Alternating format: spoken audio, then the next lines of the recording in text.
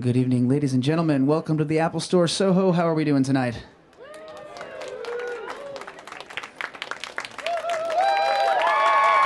There we go. It's the adequate amount of energy for the event that I was looking for. Thank you. Are you ready for our guests? Are you guys ready? You sure? Ladies and gentlemen, make them feel welcome. Here to talk about her new book, available now in the iBook Store, Unbearable Lightness, A Story of Loss and Gain. Portia de Rossi and this evening's guest moderator, Whoopi Goldberg.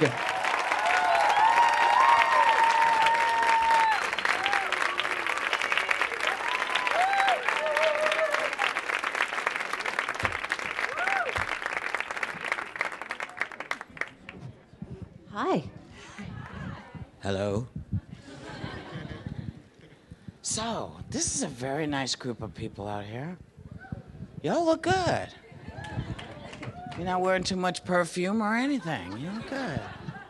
So, this book is amazing, and I want to get right into it because if you haven't read it and you haven't picked it up, you will want to after this because it's honest, it's brutally honest.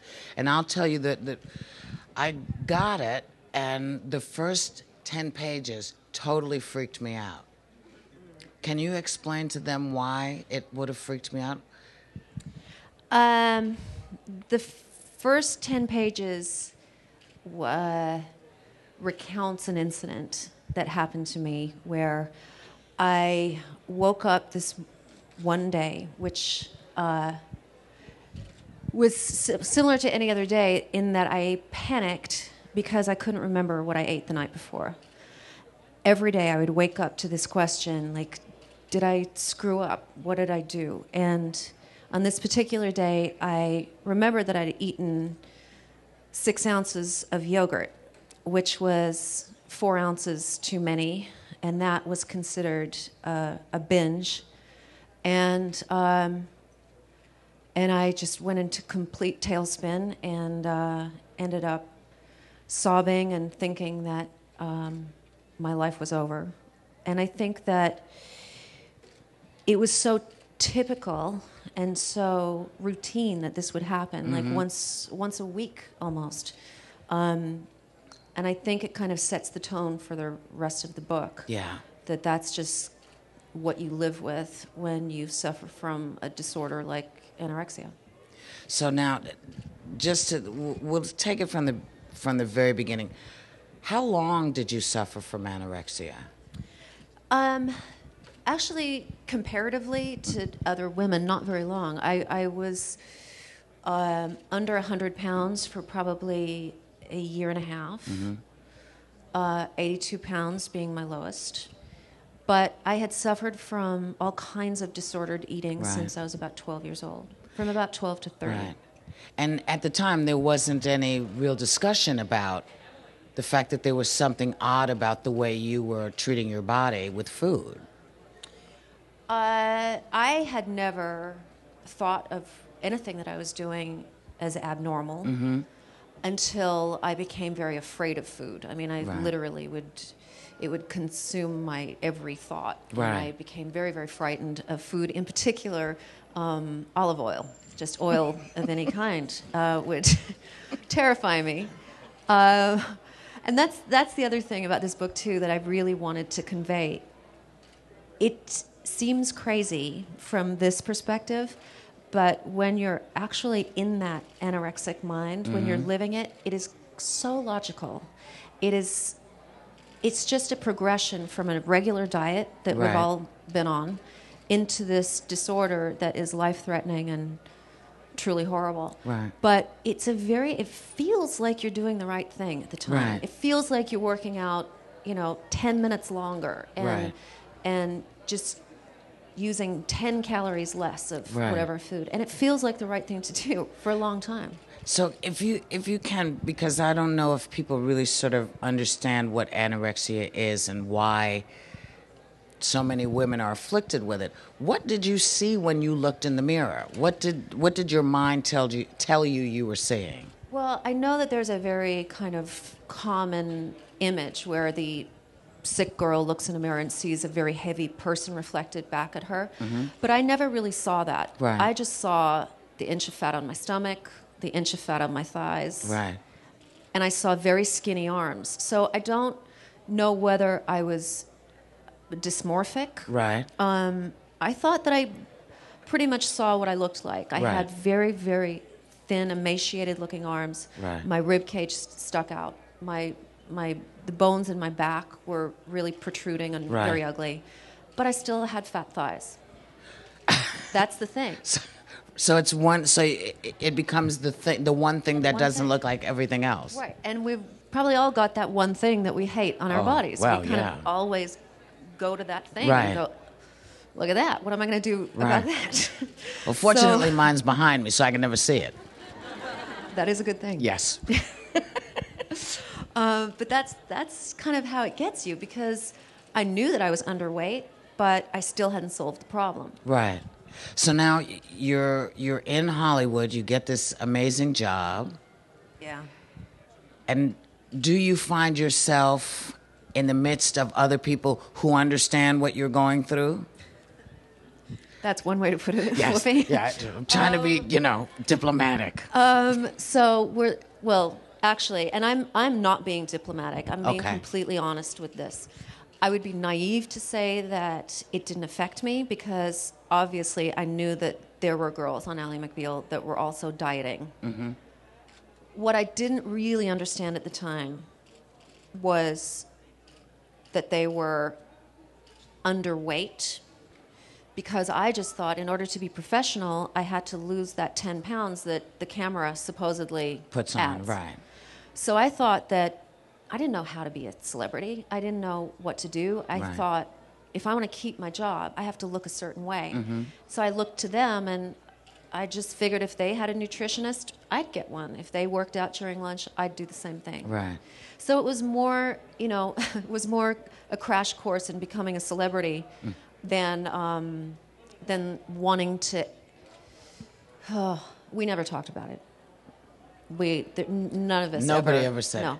Nobody ever talked about anything other than the fact that everyone, including the men, was dieting on that show, and that's it. Of course, I read the tabloids. Right. But you've also got to remember, it was a very weird time, too. Right. It was 1998, 99, and actresses were supposed to fill the shoes of the supermodels. That whole Right. era had just ended. Yeah. Actresses were on the covers of magazines, and actresses were getting beauty campaigns. And so, as you kind of think that your job is to act, play characters. Right. But really it became who can fit into a sample-sized dress. It really did at that Right, time. And right. I think it really did shift at that point, too, because of the tabloid media. It was Right. an explosion. Right. So it was all eyes on us. We were expected to be supermodel beautiful. Right. And we weren't. And it was a lot of pressure. Right. Now, on top of this thing that you are now doing to your body, you're trying to figure out your sexuality. And Yeah, that was a bummer. the complications, you have this wonderful brother who lives I with do. you. Where are you? You're here somewhere. Brother, do this. He won't. Oh, there you are. In the back. Are you kidding me? He's jumping up and down. Hi, baby. Hi, Michael. When you read the book, you will see that he was truly incredible. But what was your question? Well, the complicated relationship, because the description of your husband leaving, and you just kind of going, oh, okay, bye. Actually, it was more like, oh, see ya. Yeah. It was that feeling of desperation, because I thought, now I have to be honest. Now I Right. have to actually get out from behind being married to a Right. man and face the fact that I am gay. Right. And I didn't want to do that. Not Right. at the beginning of my career, and not when it was very clear after Ellen came out that it wasn't okay to be gay and on Right. TV, Right. because you're going to lose your TV show. Right. So that was a rough time. It was I was just in terror constantly. Right. And you had gotten married really because you wanted that idea of a white picket fence and what you thought was a normal relationship. Yeah, because I mean, I didn't really know that I was gay until I was 18. I mean, I knew that I had all kinds of feelings for my best friends that went beyond friendship. Right. But I really didn't think that I could live an open lesbian lifestyle. I just didn't think that I could be gay. And so by the time I was 18, I realized that if I was ever going to be happy, I had to actually date a lesbian. Right. And that's when I actually went to law school that year, and I met somebody. I had a very short relationship, but I felt comfortable. I felt happy, and then I got a movie, Sirens, and so I just kind of closed the door on that. Right. Focused on my career, and so I assumed that I was gay. I didn't really want to do anything about it, and then I felt very attracted to this guy that I met on a set, and I thought, done. I'm not gay anymore. He's the one. I'm going to make it work. Right. And, you know, I think that's how I know that I'm actually gay, is because he was a great guy, and we Right. had a great relationship. It was very loving. He was very supportive, and yet I still felt very empty, and I Right. still felt that something was definitely missing. Right.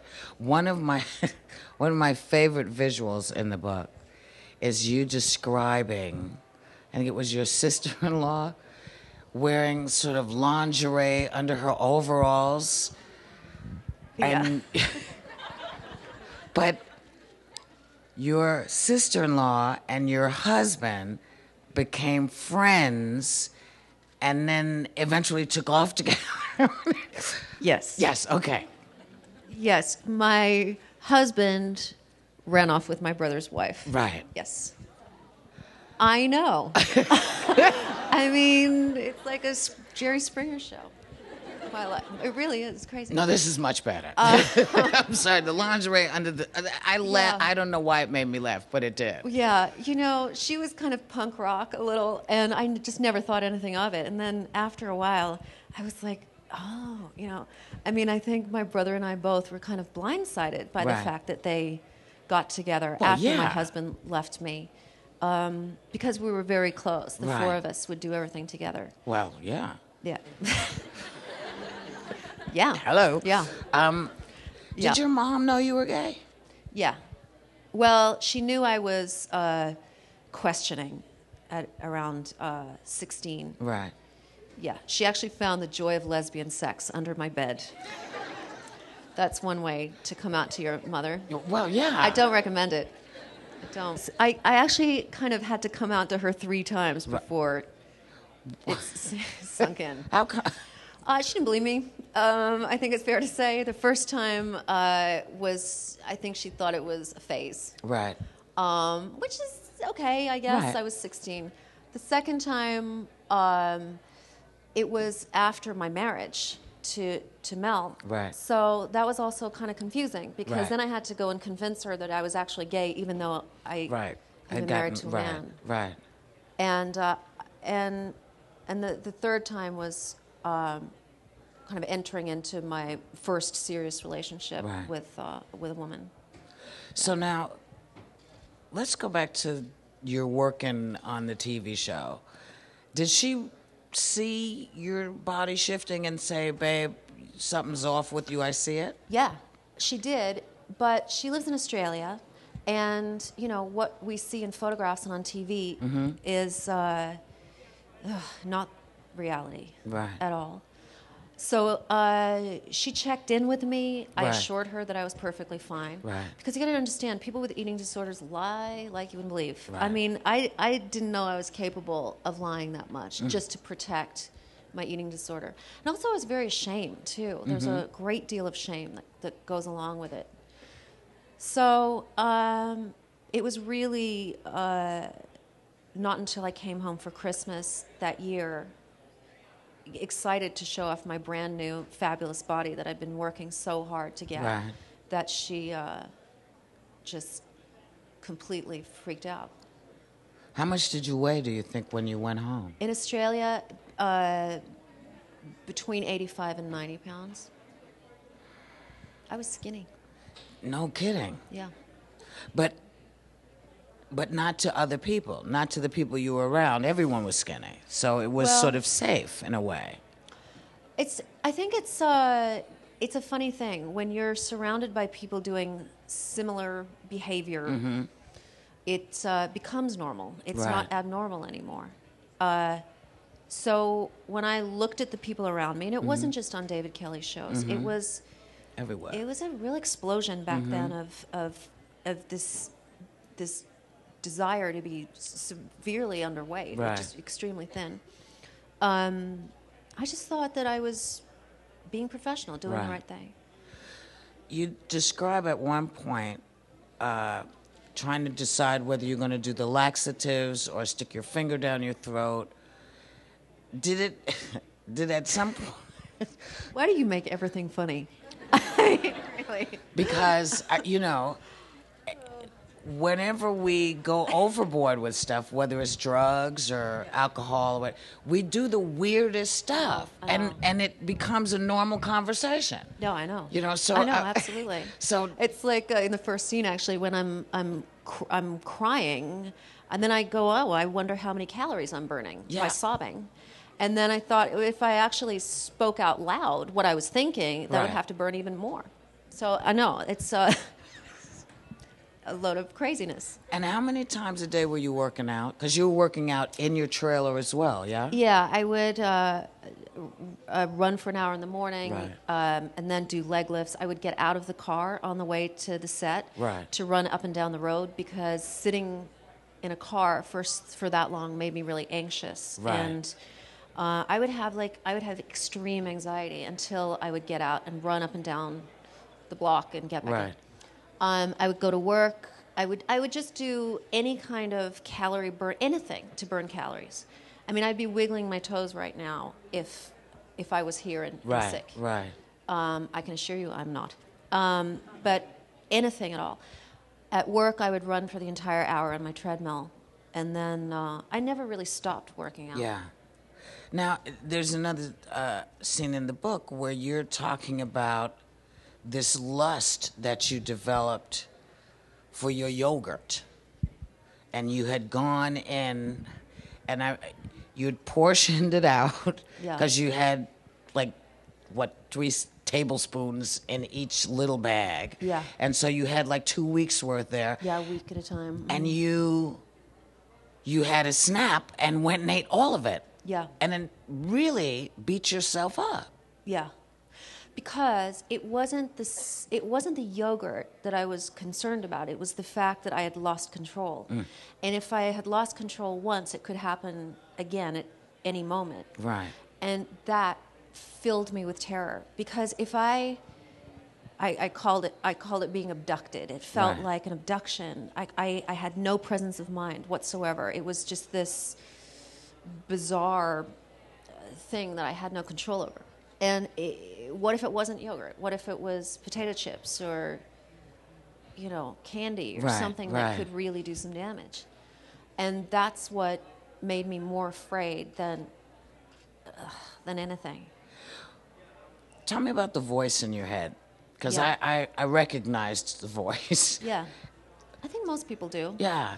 I think, I had this voice in my head. I called him the drill sergeant because he just never let me rest. He never let me say that's enough, or you've done a good job, or you've Right. done enough today. He would always just reprimand me for being lazy, for being fat, for being ugly, for not being worthy, for not deserving what I had. And when he stopped, it made you feel worse. Yeah. Because, it made me feel worse because I felt hopeless. I felt like I really got to a point where instead of hearing it and fighting him, I accepted it. And I thought, I am fat. I am ugly. I don't deserve it. What was the turning point for you? Was it the fainting on the set? You weighed, 70 pounds, 80 pounds? No. Oh, 82. 82. Wow, sorry. Oh, yeah. And actually, at the time, I did this movie called Cletus Tout, which was a great little movie. Didn't do very well. I got But- a lot of those. No, it's crazy. Yes. The ones that you think are going to work Yeah, just don't you work. think, oh, and then nobody goes to see it. Yeah, I know. are And you this gonna was do? that movie for me. It was, Right. you know, Richard Dreyfuss and Tim Allen, and it was a big cast, and I was the leading lady. And I'd actually gained a little weight for that movie because my veins protruded so badly that I had to ice them down in between takes. So I knew that I had to gain some weight, and I knew that I looked bad. But also, my face was incredibly bloated, and my stomach was kind of distended as well. Like I just looked really sick. I collapsed on the set of that movie. I just kind of blacked out very Right. gently in the makeup chair at the end of the day, and just gently. Didn't create a scene. But I was in agony. I mean, I was just in agony. My joints, all of my joints were just killing me. And when I blacked out, I kind of gave over all the control because the medic was there, people were attending to me, Right. and then I had to follow through. I got the blood tests, and then I found out that I was extremely sick. Explain what that means by extremely sick. I was diagnosed with lupus. I was diagnosed as being osteoporotic at age 25. I was one tiny step below cirrhosis of the liver. My organs were really looking like any one of them could fail at any time. I mean, my electrolyte balance, like everything Right. was truly terrible. I mean, I hadn't had my period for, years. And I was extremely sick, and I was in so much pain Right. that I just felt like I couldn't continue. Right. I couldn't. Tell me about your brother. What did he see? Well, my brother and I were really close when I first started Ally McBeal, and we actually lived together when our spouses ran off with each other. It just sounds like such a crazy story. It Like, is is the- this really my life? It is the best. Oh, it's crazy. And so we just kind of became best friends at that point. And then I got an apartment. He went his own way, and I just isolated myself completely from him because I knew that he would see something, and I just couldn't really explain it away Right. from him. And so when we got to Australia, I asked him to drive me to the gym where he stayed in the gym. And watched. Yeah. How long do you think you did in the gym that day? I don't know. How long, brother? A long time. Yeah. I was there for a long time, and I had, at that point, I'd just kind of given up hiding it. Yeah. So I got down to my little gym shorts and my tank, and he couldn't believe what he saw. Yeah. And he broke down, and he told me I was going to die. Did that Yeah. click something in your head? It just, I was so confused. I thought that I was being healthy. I thought I was doing the right thing. I mean, I was obsessed with not failing a diet. That's all I cared about. I mean, I had lived my life failing diet after diet after diet. And I just felt like I had no self-control, no willpower. And I was just sick of it. I was so sick of it that this was the one diet that I wasn't going to screw up. So when he said to me, "You're going to die," I just thought, but I'm just on a diet. Like, I'm just doing what all women are expected to do, pretty much. We're all expected to be kind of underweight Right. and, look like those really young models that have barely even grown up enough to develop curves. Right. And I just thought I was doing the right thing. So when I heard that, it kind of punctured something. And I didn't gain weight immediately, but it confused me. Right. So, what was the moment that you said, you know what, I have to change this because I am going to die? I think it was definitely hearing the results from the doctor, but it was also my body. I mean, it was falling apart. Like, I just felt so bad all the time. I didn't have energy to work out anymore. Right. And I think that that's when I knew that I had to get my shit together. Had you heard of Karen Carpenter? Yeah. In fact, I was obsessed with Sonic Youth growing up, and there's a song called "Song for Karen" on a CD called Goo, that was my soundtrack. Yeah. It was my soundtrack. And I didn't really realize it at the time, but I kind of secretly admired anorexia. I think people who had anorexia, because I thought to have that much self-control, to kind of deny your basic instinct to eat and to have the willpower. And I think that I kind of thought that I could never have it, because people like Princess Diana had it. Like, not someone like me, you know, not...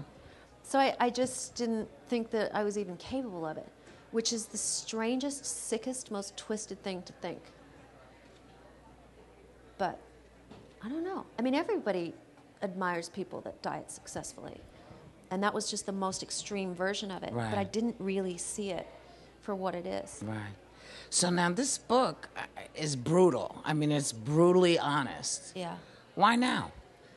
Because I'm in a really amazing place in my life.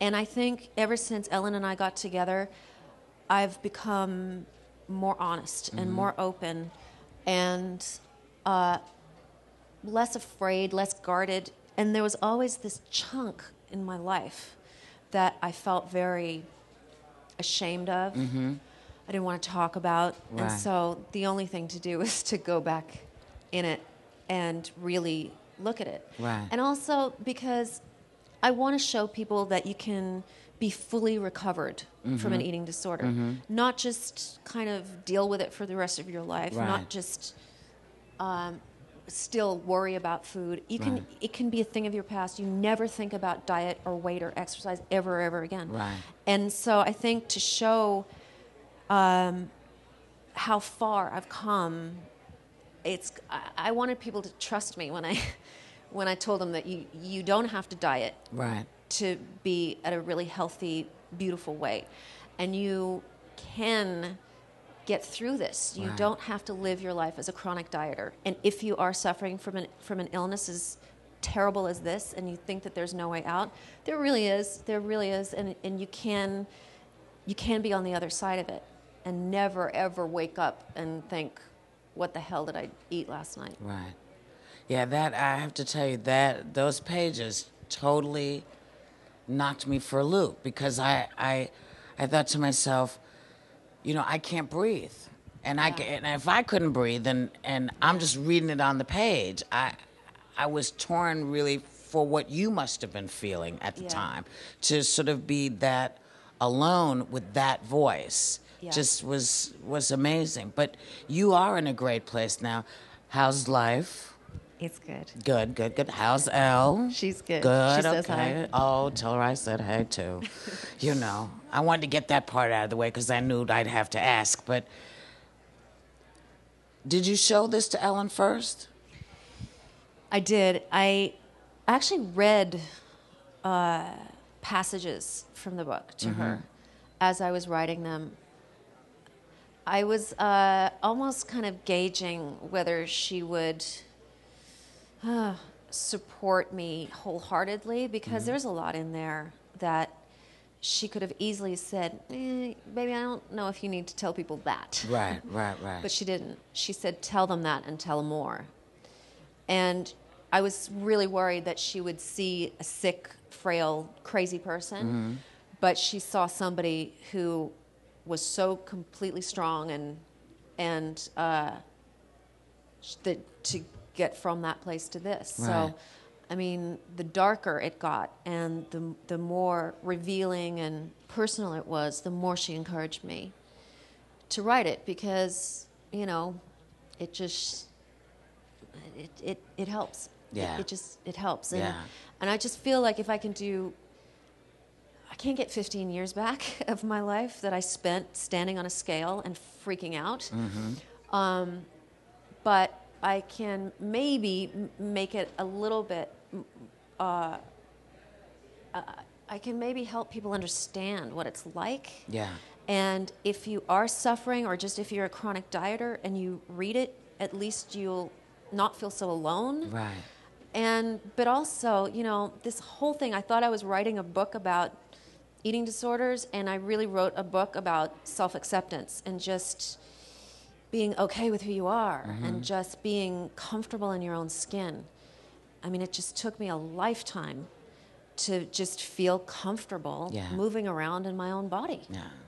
You know? Well, now you have another lifetime to really get to like that to body. enjoy it. That's right. right. That's right. Right. So, the one question I should have asked you before I asked you the last one is, had Ellen known about this? Had you ever talked to her about what you had gone through?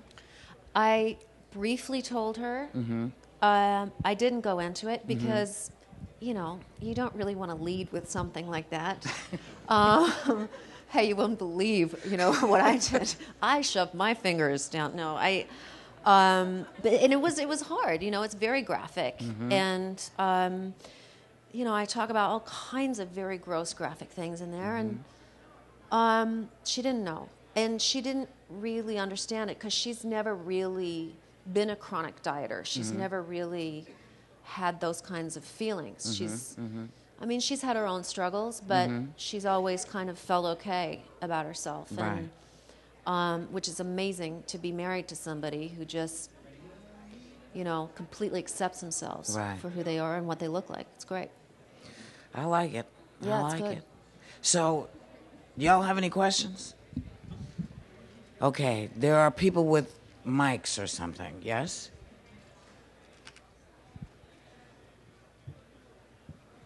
Hi, good evening. Hi. Yeah. What about bulimia? Did you suffer about that disorder? Yeah. I started purging when I was about 12, 13. And it's always been with me. From 12 until about 30, until it was always kind of the last resort for me. I would try to diet, but what happened with me was I was a model when I was 12. I went on a diet. I would starve myself, do the job, and then reward myself with food, and then I would get the weight off. As the jobs got booked closer together, I would use laxatives and diuretics to try to get it off. When that didn't work, I was forced to purge. So, my entire teenage life, I was bulimic. And then the only time I wasn't bulimic was when I was anorexic. And then even recovering from the disorder, I went back into bulimia because I couldn't control the amount of food I was eating. I went from 82 pounds to 168 pounds in about 5 months. So you can imagine how that feels. It just, from the ultimate control to just being so out of control. And that's when the bulimia kicked in again, because no matter what I did, it seemed like I couldn't diet anymore. And that was awful. That was really bad. What was that? What is the thing that keeps you knowing now that that's not something you're going to go do again? I won't diet. Period. Ever again. I will never, ever go on a diet. And I will never weigh myself. But it's more than just that. It's just, I've gotten to a point where I've kind of gone down all the roads. Right. Like I've gone all the way down. And I hope that you can read this and go, oh, I'm not going to take her road. Yeah. Because it doesn't really go anywhere. And I don't know. I just kind of figured that I couldn't do that to my body anymore. Yeah. Because I don't know how, but all of those the problems that I was diagnosed with, all just went away when I started eating. Right. It was a misdiagnosis, the lupus, and so I just can't do that to my body anymore. Yeah. You think if we change the phrase purging to really what it is, because it's anytime I hear somebody say the word throw up, I hate it. But we've made it so much a nicer word by saying we purge. Would it be better if we just said, I stick my finger down my throat and to throw up so that it... But who's gonna admit that, really? I mean... Well, I guess you're right. I mean, it's very hard. It's very hard to talk about. Eating Right. disorders are so private Yes. that I don't think many people really admit to that. It's not even the throwing up; it's the loss of self-control that goes on in the binging part of it. And it just feels like such a punishment. It's just not something that... I tell you what else is happening, too, with eating disorders that's not good. People now are kind of diagnosing them and saying that it's a problem in your brain. Like it's uniquely yours. Right. And you're kind of hardwired or whatever to have an eating disorder. And I think that's such crap because, when you look around, you can't tell me that every person in this country even, and I think it's something like 15 million people that are registered for having suffering at the moment with an eating disorder. You can't tell me that 15 million people have some kind of problem in their brain. It just kind of like allows them to pass the buck and not really look at what's going on. I mean, culture has such a huge role to play in this. And, it really is so important to see it for what it is and to really address that because, we shouldn't be reading Vogue magazine as 35-year-old women and looking at teenagers and wishing we had a teenage body. It's just, something is completely wrong with Well, that. it's everywhere. It's either they're saying, we are eating too much and we're too big and we're too fat and we're messing up the kids. And or, right. You're right. It is you're either supposed to look like this. And people just... Because physically we're so different, we're just gonna be. Right. Some of us are gonna have bigger butts. Exactly, and there's a great book called Intuitive Eating, and in it she says, you don't try to fit a size 8 foot into a size 6 shoe. No. And that's just the way it is. You have to be able to get to a point where you just accept your bone structure, how your body naturally wants to be, and if you can accept that, you will always remain at that weight, and you will never, ever have to live your life on a diet. You can eat whatever you want. Well, I try diets periodically, and I just don't, my interest wanes because there's things I want to eat. Because they don't work. Yes. 95% of diets don't work, of people on a diet. Are we supposed as human beings to be on diets? Obviously we're not. And Clearly. yet, all the statistics say this doesn't work. Right. And yet we think it's our fault when it doesn't work. I don't Right. know why. It's like we don't look at dieting and go, oh, maybe you're to blame. Yeah. We think we don't have willpower, and yet we have willpower to study, do exams, Right. work, make deadlines, do whatever else in life. But the one thing that us women can't quite wrap our arms around is dieting. It just doesn't make any sense. Well, you just made a really interesting visual. Everything in my head is visual. So you're saying, you wouldn't try to put a size 8 foot in a size 6 shoe because it hurts. Right. Yeah. It hurts. So I'm not sure why we can't wrap ourselves around that's exactly what we're doing. Yeah, we are. Because, even at that emaciated weight, I still had the same bone structure. I was still looking at hips that were wider than my shoulders. I wasn't going to change my body shape. Right. It's the way I am. It's how I'm put together. And the quicker than you can accept just the way you are, the happier you're going to be. Dieting, all it really does is assure that you're going to be miserable and have no self-esteem and just feel like a failure. And who wants to feel like a failure every day? Is there another question over there? Oh, my goodness, look at that. Hands everywhere. What was I thinking? Good evening, Portia and Whoopi. How are Hey. you? Hi. Pleasure to see you guys here, and thank you for being so brave and telling your story. I'm kind of shaking listening to it. It's kind of hard to hear. I had a sister who suffered with the same illness, and I believe I had some issues about my own body at certain times in my life. I'm a vegan chef, and I wanted to know. And by the way, Whoopi, I can make you eat your greens. No, you can't. I can. I No, can. babe. You should get his number, actually. Double nickels. Leave When your I hit number. double nickels, I knew I didn't have to eat my greens. Oh, I don't know about. Okay, well. Oh, okay. Yeah. Got you. But anyway, I wanted to know how veganism affected your life, and then on maybe the slightly cynical side, was it? Yes, I know. Yes. I'll tell you something. I recovered fully 100% before deciding to not eat animals. And my decision to be vegan was purely ethical. I'd always called myself an animal lover, but I kind of realized that I was saying I love dogs, cats, and horses because I'll eat everything else. Right. And it just didn't feel good for me anymore. And I mean, I've only been vegan for about 2 years, and I've been well and truly recovered now for 8 years. But I'll tell you something about being vegan. It's very, very hard for me because I don't want people to misinterpret it. I don't want people to go, oh, but she has crazy disordered eating now because she's vegan.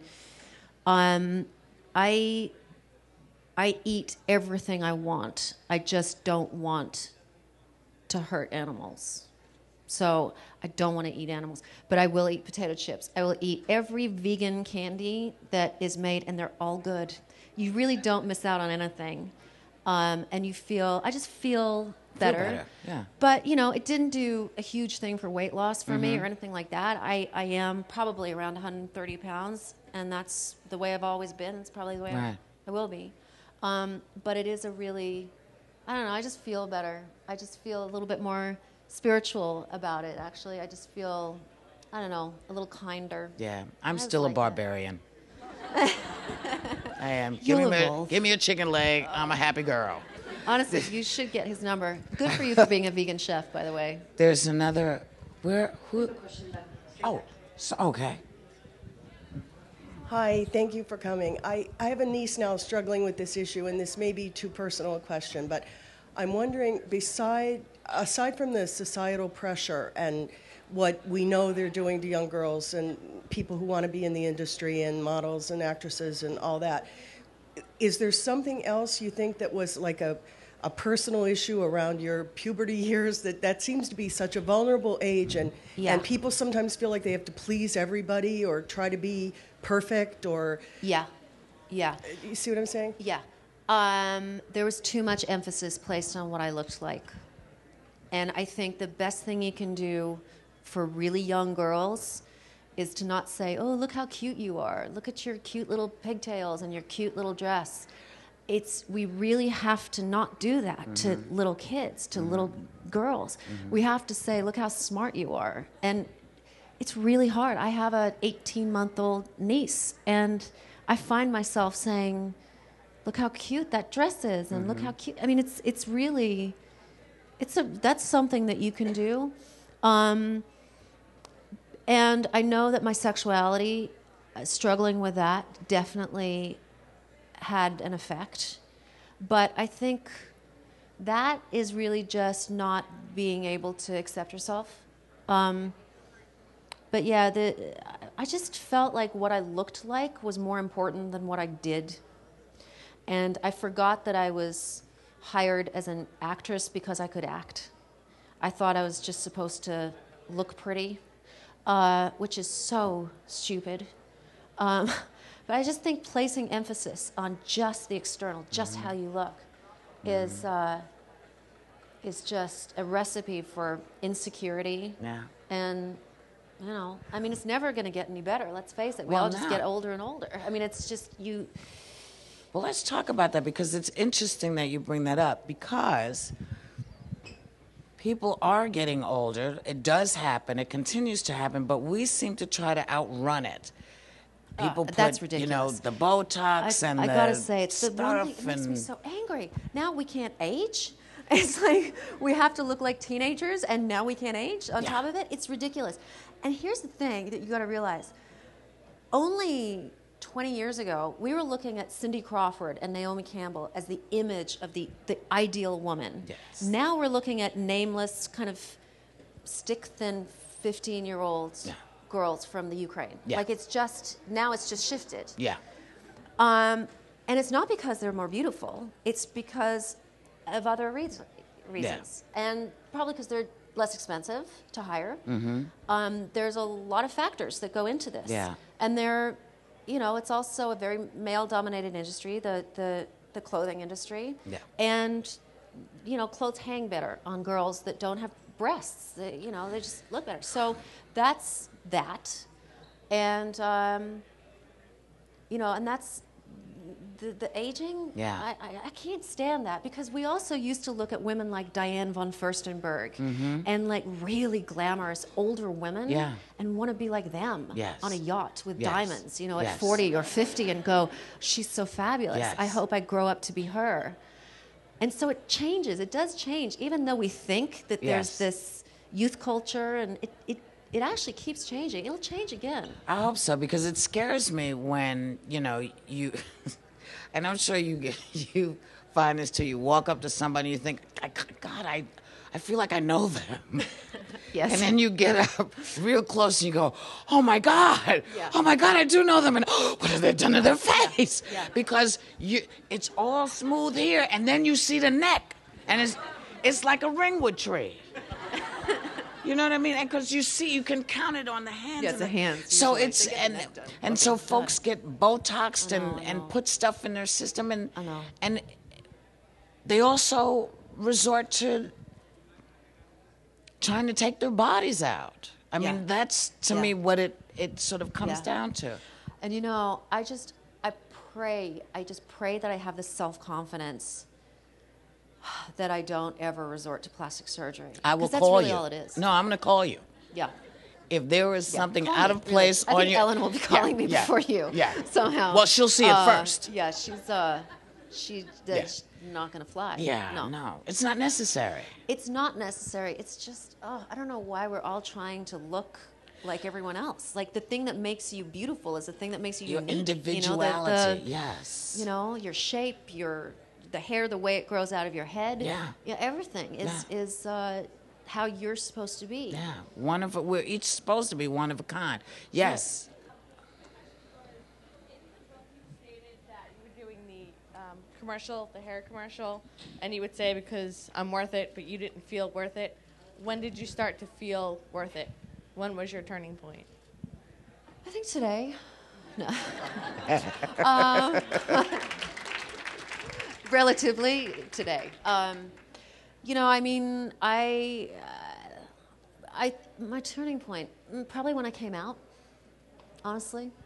I think before that, when I came out, and also doing Arrested Development, because I realized that I was... I love that show, sorry. Wasn't it great? I loved it. I realized that God. actually what I did was more important than how I looked, and it was just little things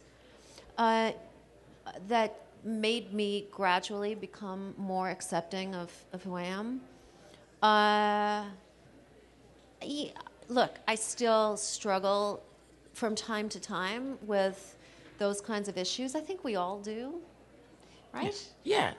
It's just weird, It's weird when you're sitting in front of a whole lot of people and you think, God, I hope what I'm saying is important enough to bring all these people together tonight. There's still... Yeah. Don't make me cry.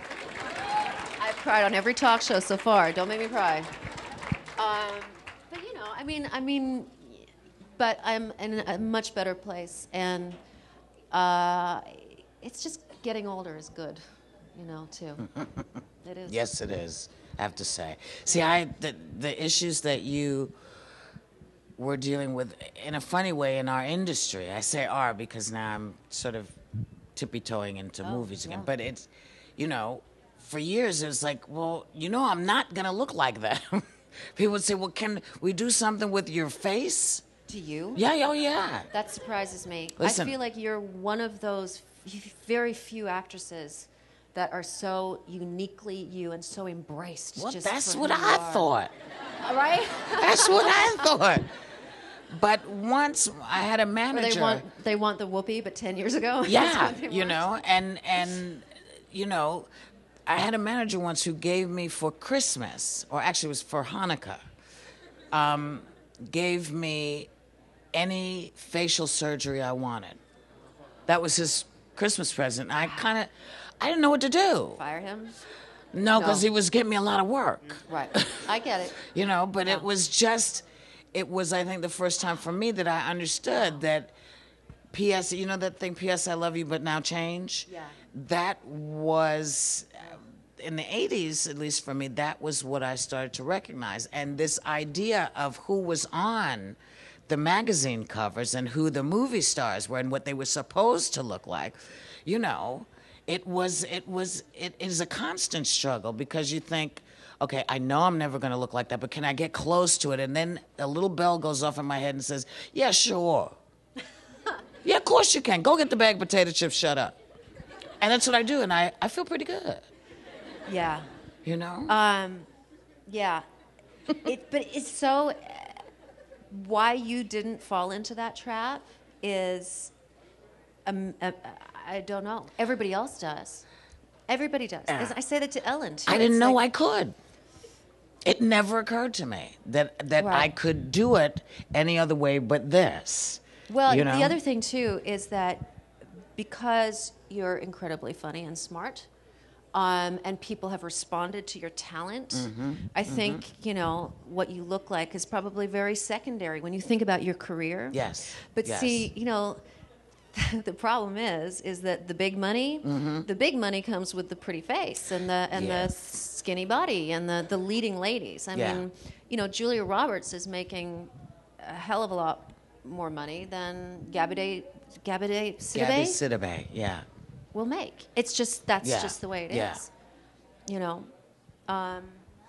And that's the problem. It's kind of like the big money jobs Right. for actors are the leading man, leading lady. And maybe that's why we all feel in our respective places, whether we're working at the Apple store or working at some store in there, that we have to maybe look a certain way, or over at The View or on some soap, that no one can actually be comfortable enough these days to just say, I'm me, I feel pretty damn good. But I have to tell you, darling, this is a remarkable start. And I'm telling y'all, pick this book up. Get this book. Get it on the iTunes book thing. Because I love my iTunes, so I try to do everything. Or, go and pick it up, physically get it, but get it. Because it's not, as it turns out, just Portia's story. It's all of our stories, because we're all in here. And one way or another, this is all of us. And she's really the only one at the moment that's got the cojones to come out and say, this is what it is. I tell you, I couldn't wait to come, because it knocked me out. The book knocked me out. And I gave it to my kid. Oh, thanks. Yeah, and she'll give it to her daughters and stuff. More questions? I'm sorry. We have time for 2 more, and I have one Okay. right here for you. Oh, yeah. Hi, Portia. Hi. Thank you for seeing us all here tonight. Portia, you mentioned earlier that you felt pressure in your professional career with regards to your sexuality and the openness. How does that contrast to the pressure you felt in your high school years, and how did you deal with that pressure back in the Geelong days? You're not from Geelong, are you? I'm from St Leonard's, Wow. 15 minutes out. Wow. Well, I really didn't know that I was gay as a teenager. I mean, I knew that there was something up with me, but I didn't really struggle with my sexuality until I was maybe in college. And when I decided that I was gay, I came out to my friends. They didn't really care. And I dated somebody briefly, and then I started acting. So, that's actually the other reason I wanted to write this, is just to show kids that, I really did struggle. It's not like I just kind of jumped onto a red carpet and when I'm gay, I'm perfectly fine with it. I wanted to show people that it is a very difficult thing to accept within yourself, and it's difficult to come out. It's difficult to do all of that. But I just hope that I mean, I just urge everybody, no matter what you think will happen to you negatively when you come out. I mean, it's just everything is actually wonderful. I mean, I'm on the cover of People magazine this week, right? Which is so ironic. Oh no. Really.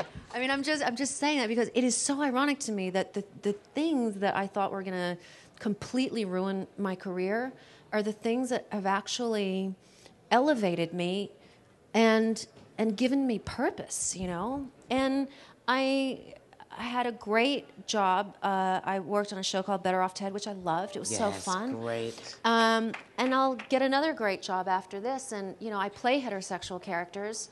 And it just hasn't affected me.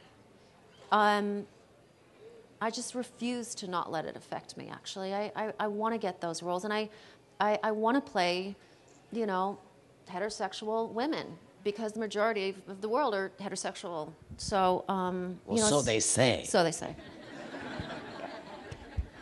Yeah. Yeah. I want you to play a black woman. Because I I can know do you that. can. I know you can. One more question? Where is it? One last question in the back. Okay. Hi, ladies. What a treat to have you here tonight. Portia, why tell your story by way of book versus Oprah 2020? Why a book? Where are you? Can you stand up? Just stand up, there. darling. I'm sorry. Hi. Because I didn't really know my story until I sat down to write it. And I really, really didn't. I sat down in my little black MacBook. And I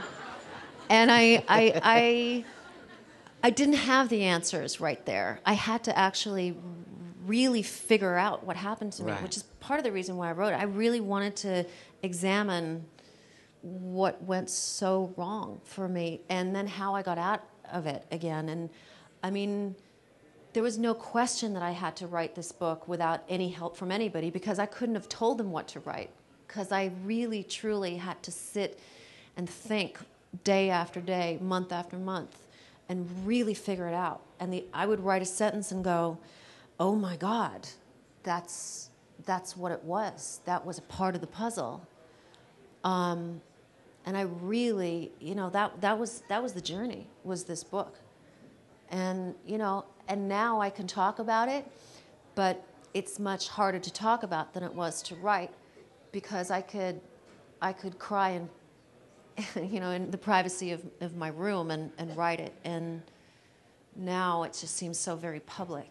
But it's okay. Oh, well.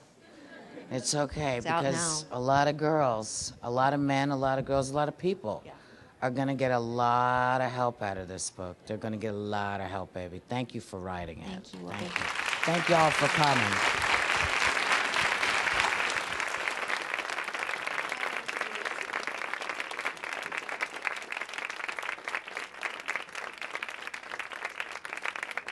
One more time, guys. Thank you very much, Portia de Rossi. The book, Unbearable Lightness, A Story of Loss and Gain, available now in the iBook store. And don't forget, this conversation will be available as well for free in the Meet the Author podcast series. And of course, last but not least, apple.com/Soho for all your upcoming event needs. Thank you so much for coming out tonight. Everyone get home safe and have the best week ever.